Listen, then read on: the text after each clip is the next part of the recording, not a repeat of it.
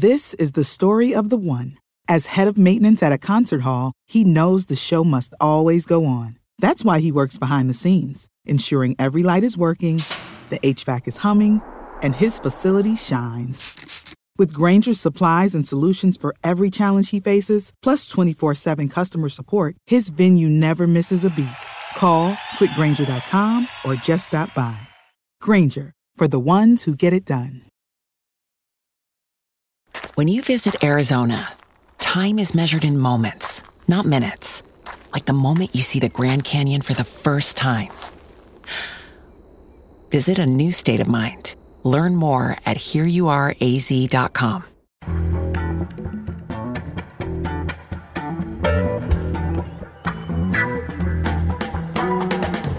From The Nation magazine, this is Start Making Sense, political talk without the boring parts. I'm John Wiener. Today we'll take a close-up look at politics on the ground in one swing state. D.D. Guttenplan spent a week traveling across Ohio. He'll tell us what he found. Also, The Nation's great columnist Gary Young has a new book out. It's about all the children killed by guns on one typical day in America. The day he picked, there were 10 children killed by guns. The book is titled Another Day in the Death of America. I have to say it's the saddest and most horrifying book I've read in a long time. We'll talk with Gary Young later in this hour. But first, Trump Talk with Katha Pollitt, poet, essayist, columnist for The Nation. Her most recent book is Pro: Reclaiming Abortion Rights. Hi, Katha. Hi, John. A heads up for our listeners. In this segment, we quote Donald Trump, which means we use some strong language and discuss mature topics. If you have kids in the car, you might want to save this for later.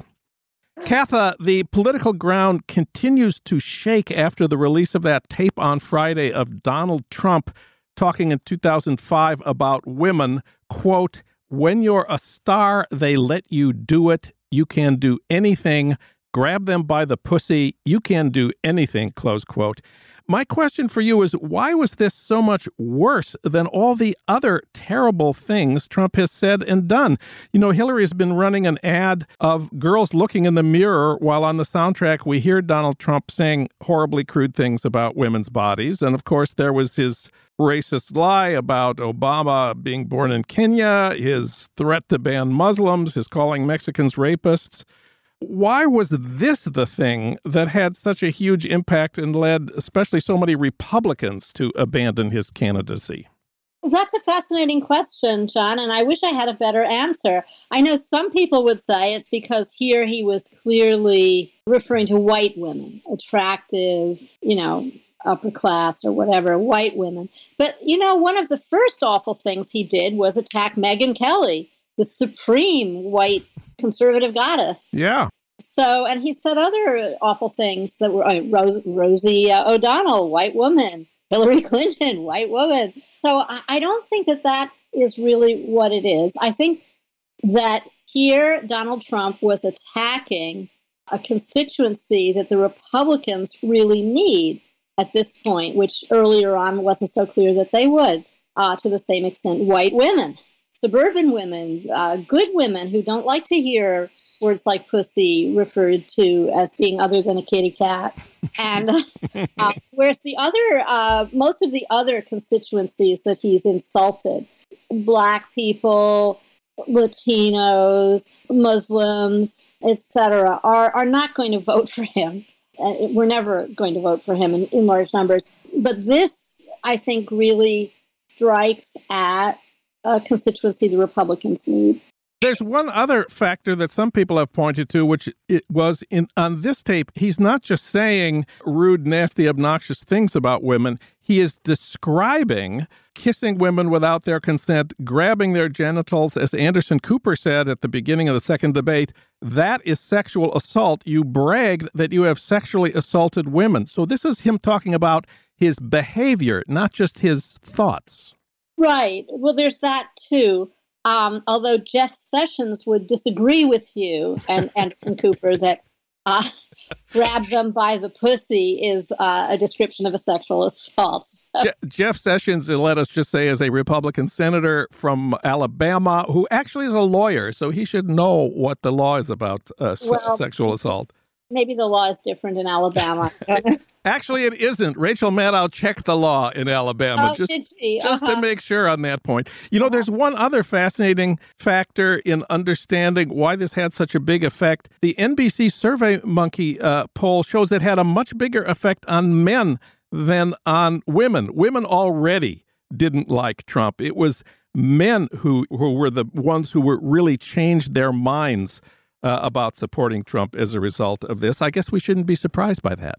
Another poll showed that 8% of Republican voters are more enthusiastic than before about voting for Donald Trump. So you wonder, who are those people? Somebody should call them up.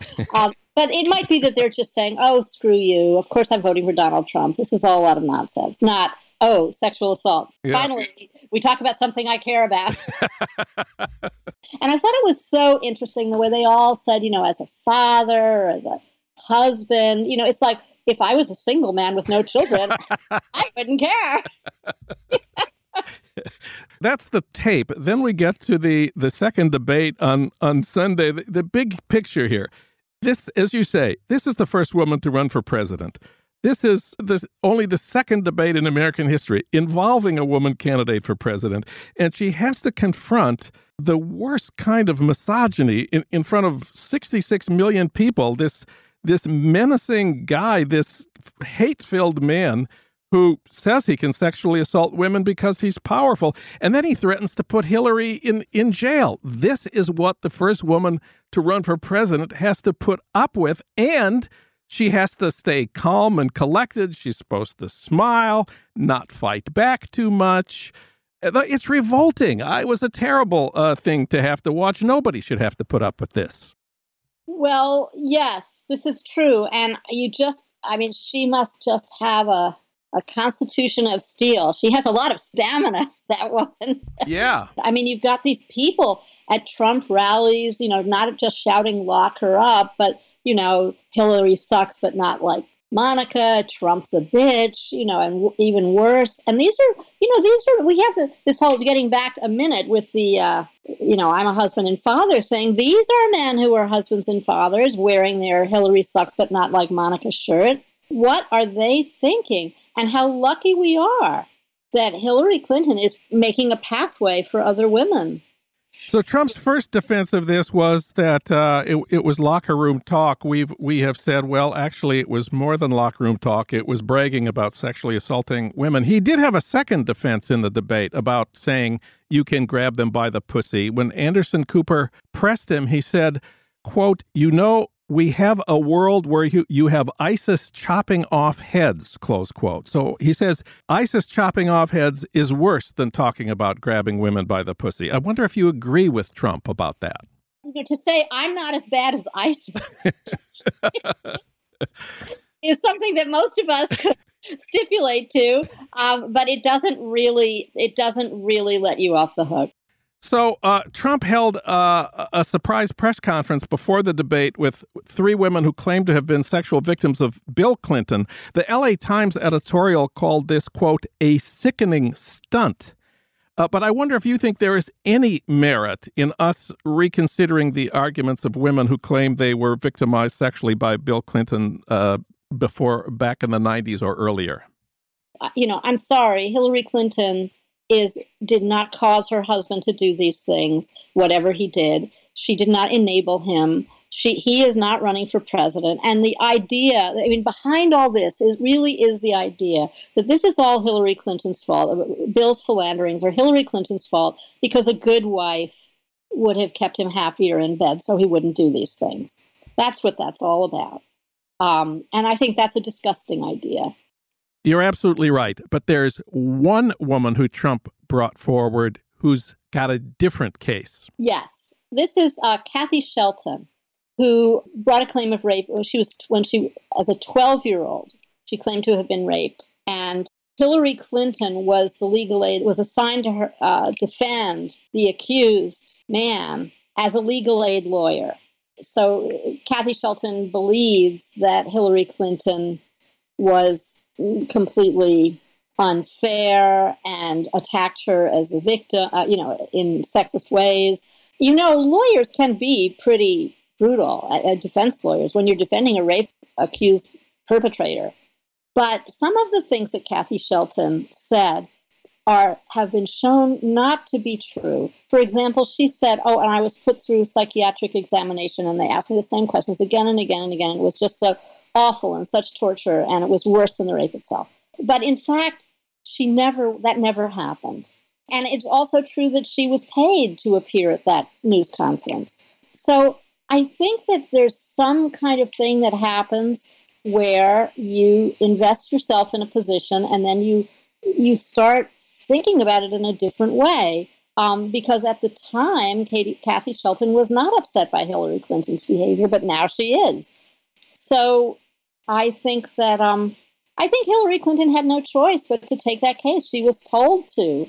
And in fact, I read that she tried to get out of it, she tried to get out of it. So we've talked about what was in the debate. I think we also need to talk just for a couple of minutes about what was not in the debate. That's of interest to us, and that is a lot of this stuff that WikiLeaks has been releasing, apparently with help from Russian hackers, about Hillary's Wall Street speech. Our friend Linda Gordon, the feminist historian, posted on Facebook, in the speech, Hillary praised an austerity plan that would require cuts to Social Security. She endorsed unrestricted trade agreements. She pronounced it an oversimplification to blame the 2000 crash on Wall Street, and she complained of bias against what she called successful people. Are you disturbed, as Linda Gordon was, by what WikiLeaks has revealed about Hillary's speeches on Wall Street? I'm not as disturbed as Linda was. I read those passages a little differently. I think that, when Hillary said, I'd like to see open trade and open borders, that's what the European Union is. And if what she meant was, yes, I'd like to see a day in the future when Latin America and the United States are so closely related economically, and they're doing so well that we can just be one big happy family. That doesn't seem so terrible. It's a utopian vision. Leftists are supposed to like utopian visions. So I guess I feel like, of course, I wish that she hadn't given those speeches. And of course, she is what she said she was. She's a center-right to center-left. But those speeches, to me, don't tell us anywhere near as much about what she will do as Linda thinks. I don't think it's like, here's my secret plan, cut Social Security. I think Hillary Clinton is, like most politicians, movable according to which way the wind is blowing, where the power is, and how what kinds of pressure are being placed on her. And what I do not understand, John, is if I were a Bernie Sanders supporter from the beginning, I would say, big success for me. I have moved the entire party way over to the left. I have shown that there's a huge segment of the Republican Party, the Democratic Party, like 40%, that is much further to the left than anybody thought, or that they had a way of expressing themselves, and now they do. And that is really great. We have transformed the party, and we will continue to hold their feet to the fire. Why is that not what they're saying? Why is it instead, evil Hillary Clinton is going to betray us? Of course she will try to betray you. She'll try to betray people on the right, too. That's what politicians do. My conclusion from the WikiLeaks revelations about Hillary's Wall Street speeches is this shows what we need to organize about the day after the election. Exactly. Katha Pollitt, using some strong language and discussing mature topics, reader at The Nation. Katha, it's always great to have you on the show. Those were immature topics, I'd say. Always great to talk to you, John.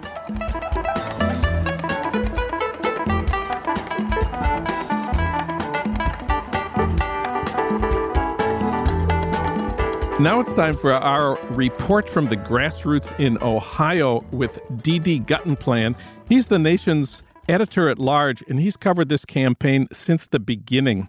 Ohio is always a key swing state in presidential elections. Trump has to win Ohio. Clinton really wants to win Ohio.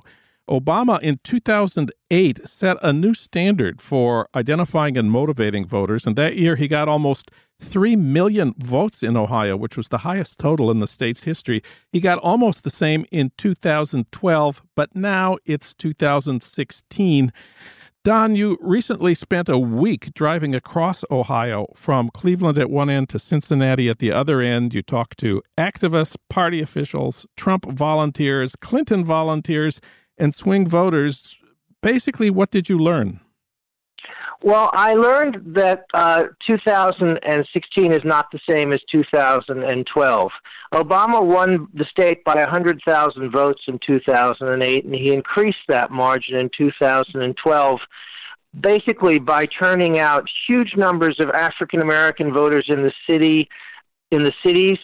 So in Cleveland and in Cincinnati, his margins were both higher than his statewide margin, and in Columbus as well, and also turning out vast numbers of millennial voters. He had field offices in every county in the state. I think there's 86 counties in Ohio. He had a field office in every county. Clinton, at last count, has 60 offices in the state, and we're only a month away from the election. And wherever I went, I did not detect anything like the same enthusiasm, often from people who had participated in the 2008 or 2012 races. So I would say that when I left Ohio, which at this point was about 10 days ago, there was a real enthusiasm gap. And also when I left Ohio, Clinton was 5 points back in the polls. Now that has shifted drastically in the last week. So at some point in this conversation, we should get to what's changed in the last week. But definitely what I found was a state where the organization was in place. There was a ground game, but the voters were pretty indifferent. Don, you open your Ohio report in Columbus in a black barbershop, of course, a legendary place for smart political talk. What were they saying? Well, I spoke to Al Edmondson, who's the owner and proprietor of A Cut Above the Rest, which is a barbershop on the east side of Columbus. He's got 5 chairs, no waiting. And he's someone he basically can't stand to stand aside and let others do things. So, he is active. He's been helping people to register. He helped stage a basketball game between rival high schools where you had to be registered to vote to get in. But he said he just doesn't see anything like the levels of involvement or enthusiasm that he saw in 2012, and he was worried. Ohio is a part of the Rust Belt in America, the kind of place where we are told older white men have become angry Trump supporters. Did you run into any of them? I ran into several thousand of them in Canton when I went to a Trump rally, which was filled with angry white men and angry white women. I would say that you could say it was basically filled with white people. I was trying to count Trump supporters of color, and I didn't use up all the fingers of one hand, and there were 6,000 people in the room. Wow. But I think that it's much too simplistic to call Trump supporters angry white people. I mean, yes, there are lots of angry white people among them, but there are also people who've been left behind by globalization and who feel that the Democratic Party has offered them nothing and done nothing for them. And the thing is that it may be that these people are only found in Ohio, but I don't think so. I've come across voters like that in western Pennsylvania. There are plenty of voters like that in West Virginia. There are plenty of voters like that in Kentucky. And there are plenty of voters like that in other states. So part of it is disaffection with globalization. I think that's a big part of the Trump phenomenon. But as I say in the piece, Hillary Clinton really has 2 opponents in Ohio. One of them is Donald Trump, but the other is despair. And it's despair that's keeping her numbers down, that is potentially keeping turnout down, and that is potentially limiting enthusiasm. And it may be that as she has gained on Donald Trump due to his own misfortunes, missteps, and mistakes in the past few days, she's also gaining on despair. That is possible. We saw a huge Clinton rally, really the only huge rally of her campaign so far, in Columbus on Monday. She had 18,500 people. Now, she's never done that before, so that was an interesting thing to see. And the Clinton campaign has also sent Bernie Sanders and Elizabeth Warren to Ohio. What did you see of their efforts?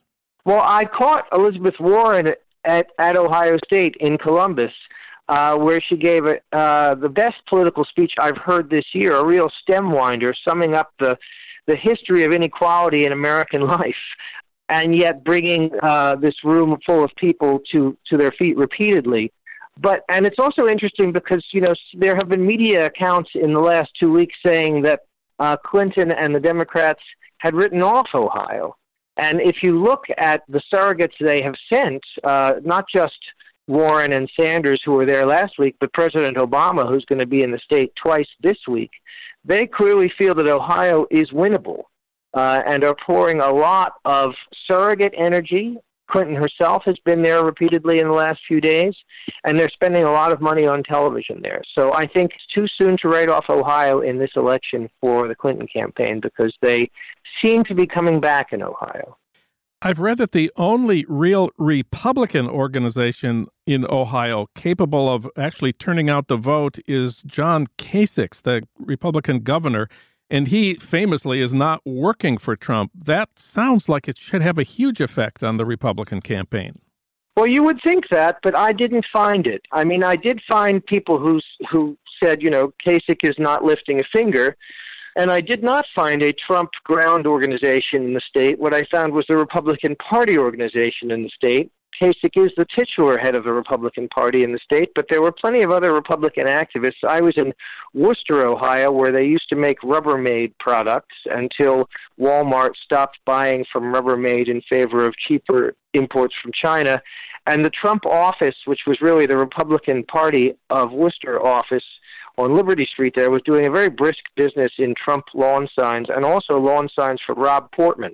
And that's something that's an important part of the dynamic in Ohio, is you've got this Senate campaign where Portman, who in fact is one of the architects of the trade policies that Trump inveighs against, he was George W. Bush's trade negotiator, but he's been helped by tens of millions of dollars from the Koch brothers for negative advertising against Ted Strickland, the former Democratic governor of Ohio, who's running to take his place in the Senate, and who still remains 10 points or more behind him in the polls. So the Republican organization in Ohio is basically, whatever they think of Trump, they are going all out to elect Portman, and that is probably helping Trump. I know that you spoke face-to-face with some Trump supporters. What do they have to say? In Canton, what I found often was that Trump supporters would say they just didn't trust Hillary. So you would give them various things that Trump had said, various egregious remarks of his over the months and years, and they would say, yes, but I don't trust Hillary. I think one of the things the Democrats are counting on in Ohio and elsewhere is women not voting for Trump, or women crossing over and voting for Clinton, and also respectable Republicans being reluctant to vote for Trump. And I didn't find any evidence of that in Ohio. In fact, I found the contrary. I found women at Trump rallies who told me they just don't trust Hillary, and I found pillars of the establishment, CEOs of corporations, Republicans who said they were voting for Trump. They hadn't supported him originally, but he's the party's nominee, and for the Supreme Court, if for no other reason, they would vote for Trump. So elections are won not by people attending rallies or by bringing lawn signs home from the office, not by people talking in coffee shops or tweeting.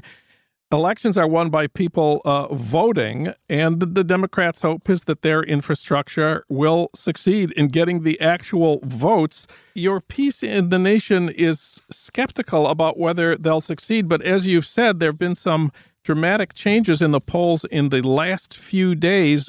Do you think this is all because of Trump's famous groping tape and the second debate, or what do you think is going on? Well, I think it's a really good question, and actually I don't think any of it's because of the groping tape, except perhaps some of the enthusiasm at the Clinton rally the other day.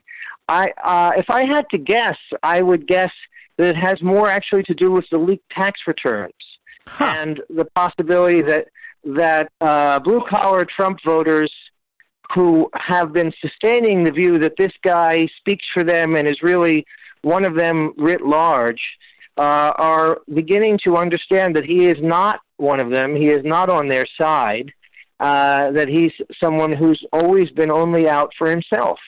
I actually think the tax returns hurt Trump more than the groping tape. We won't know that for, months, if not years to come. But that would be my guess, because I left Ohio, a state that Clinton was going to lose, and it's now become a state that she might well win. And that was true before. There haven't been any polls really since the groping tape. So the polls that show Clinton closing the gap are since the tax returns and the first debate. And Nate Silver at 538.com has Clinton's chances of winning Ohio something like 61% chance of winning. That's the polls only forecast. When you include their measures of historical and economic data, which, of course, we believe historical and economic data are significant, they set her chances around 55% today. This has been going up and down quite a bit in the last week. Does that make sense to you? And do you want to hazard a prediction at this point? Well, we're good materialists here at The Nation, so of course we think historical and economic data matter. And we also think it matters that the Ohio Republican governor and the Republican Secretary of State have conducted a huge purge of the voter rolls. So that the Democrats have been facing an uphill fight just to get their people re-registered. The deadline for registration in Ohio ends this week. Early voting begins this week. So we'll begin to get some data fairly soon. But my guess is that if it comes down to Ohio, it's going to be a very long night on election night. D.D. Guttenplan, his report titled Trouble in Ohio is featured in The Nation magazine this week. Thank you, Don. Always great to talk to you, John.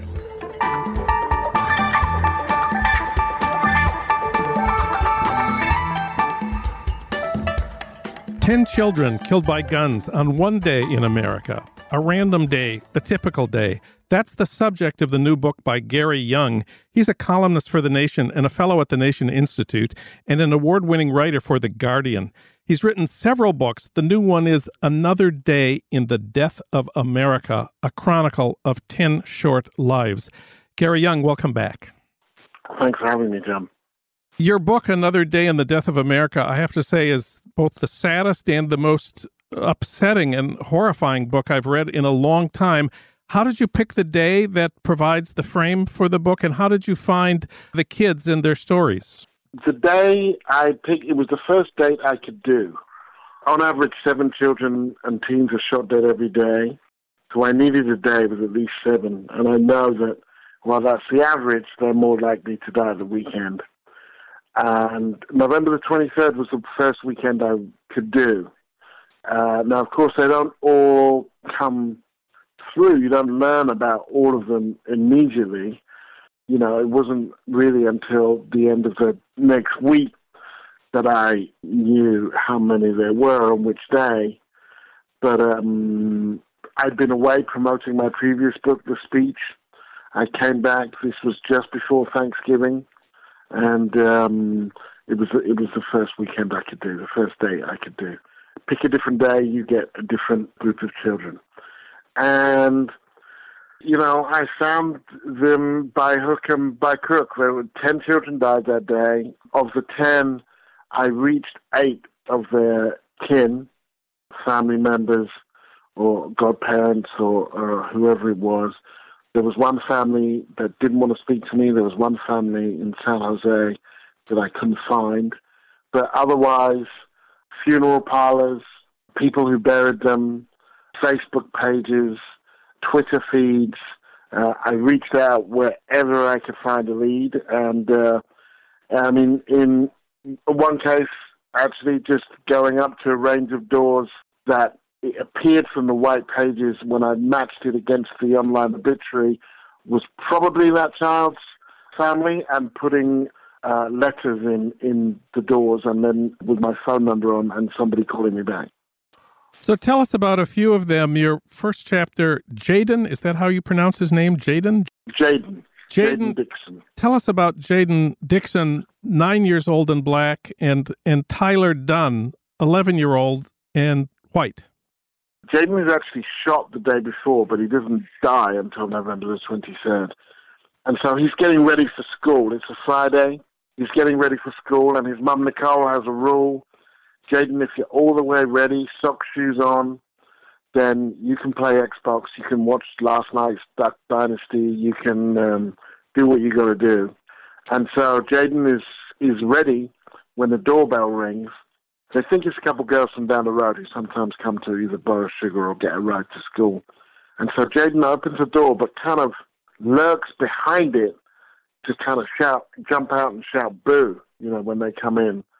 But nobody comes in, so he kind of very tentatively leans around the door to see who it is, and bang, Danny Thornton, Nicole's ex-partner and the father of Jaden's eldest brother, shoots him square in the head.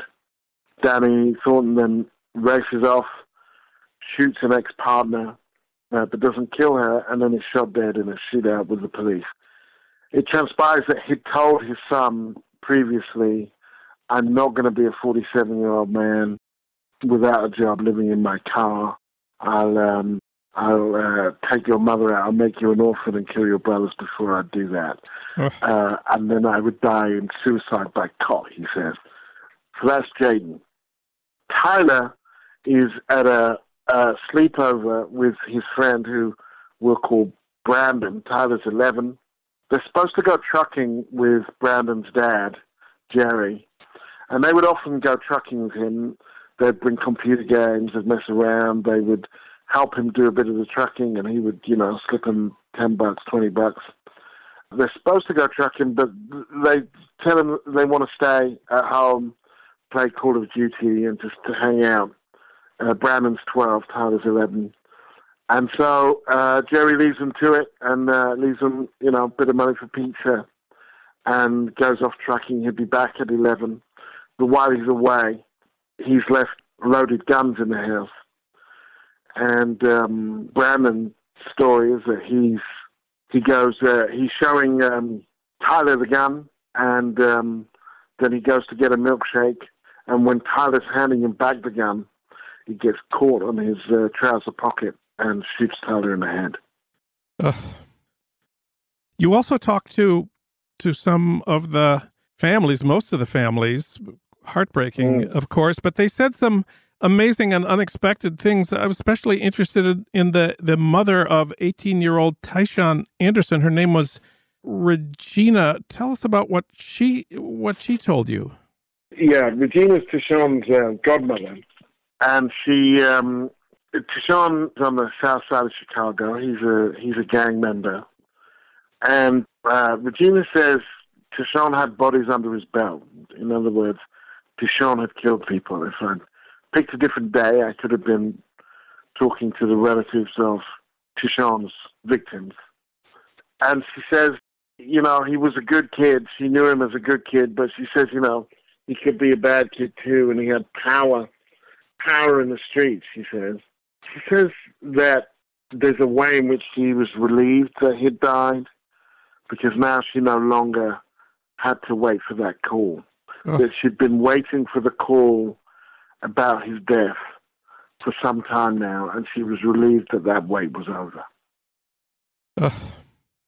So some facts of the 10 deaths, 7 were black, 2 Hispanic, 1 was white. The average age was something like 14. Were any of them killed by the police? No. None of these deaths fall into the understood narrative of Black Lives Matter. So none of them are killed by the police, and none of them, where the assailants are known, none of them are killed by someone of another race. So, it's a big Republican argument responding to Black Lives Matter that the real killer of black people is other black people, black-on-black violence, they call it. And Black Lives Matter is just focused in the wrong area by looking at the police. And they conclude that it's black culture, or maybe it's black parenting, that's responsible for the epidemic of black-on-black violence that's left so many black boys dead in America. What do you say to that argument? America is very segregated, and most violence is committed by people of one race against the same race. So overwhelmingly, white people kill white people, black people kill black people, Latinos kill Latinos. So what they call black-on-black violence and black-on-black crime would more accurately just be called crime and violence. Mm-hmm. So there is that. I'm not entirely sure what black culture is, really, because nobody talks about white culture, but it's a fact that black fathers are more likely to bathe and read to and eat meals with their children when they're under 5 than fathers of any other race. Black fathers are more likely to be single parents than fathers of any other race, and indeed 2 of the children in this book are raised by their fathers.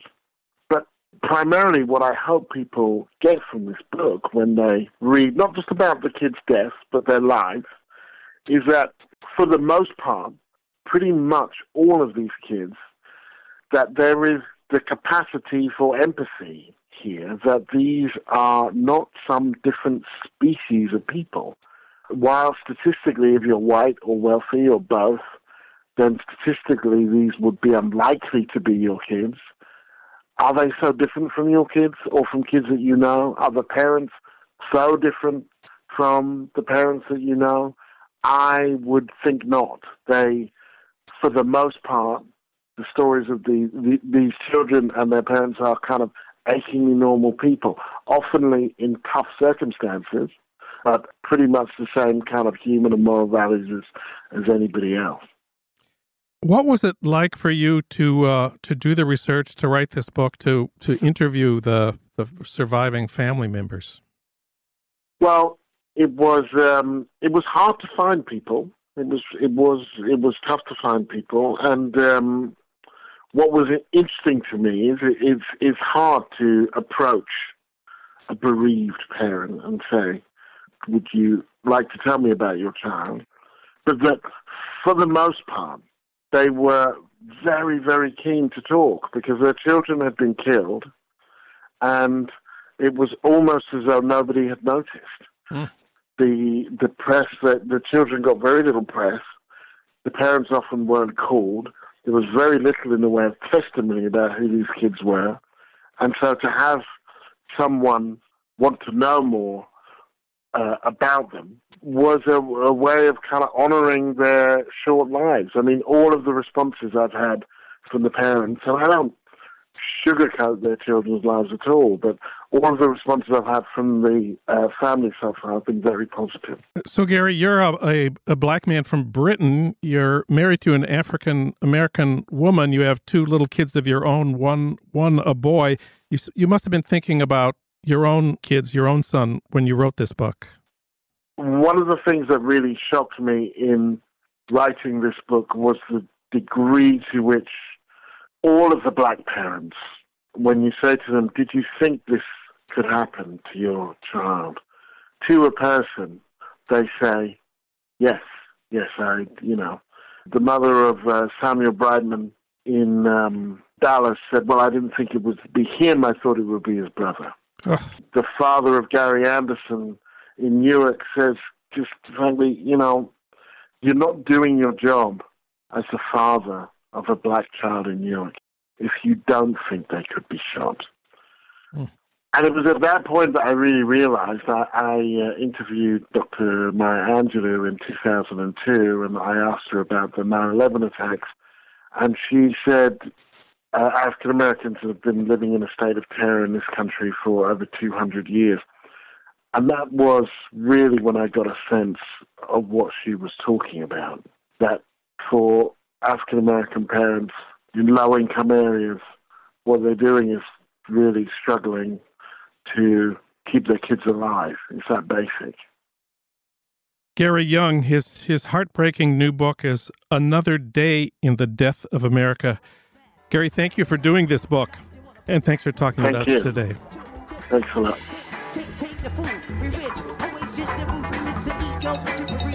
Start Making Sense, the Nation podcast, is co-produced by the LA Review of Books and recorded at the studios of Emerson College, Los Angeles by Ernesto Orellano, with additional technical assistance from Justin Allen.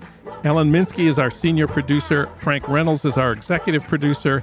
Annie Shields is our engagement editor. Katrina Vanden Heuvel is editor and publisher of The Nation. Our theme music is from Barcelona Afrobeat, licensed by Creative Commons.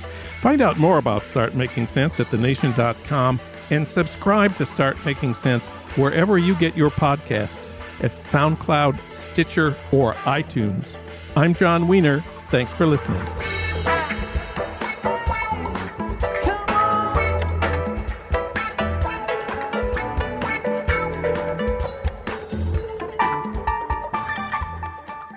When you visit Arizona, time is measured in moments, not minutes. Like the moment your work stress disappears as you kayak through the canyons. Or the moment you discover the life-changing effects of prickly pear chocolate. But nothing beats the moment you see the Grand Canyon for the very first time. Visit a new state of mind. Learn more at hereyouareaz.com. When you need mealtime inspiration, it's worth shopping Kroger, where you'll find over 30,000 mouth-watering choices that excite your inner foodie. And no matter what tasty choice you make, you'll enjoy our everyday low prices, plus extra ways to save, like digital coupons worth over $600 each week. You can also save up to $1 off per gallon at the pump with fuel points. More savings and more inspiring flavors make shopping Kroger worth it every time. Kroger, fresh for everyone. Fuel restrictions apply.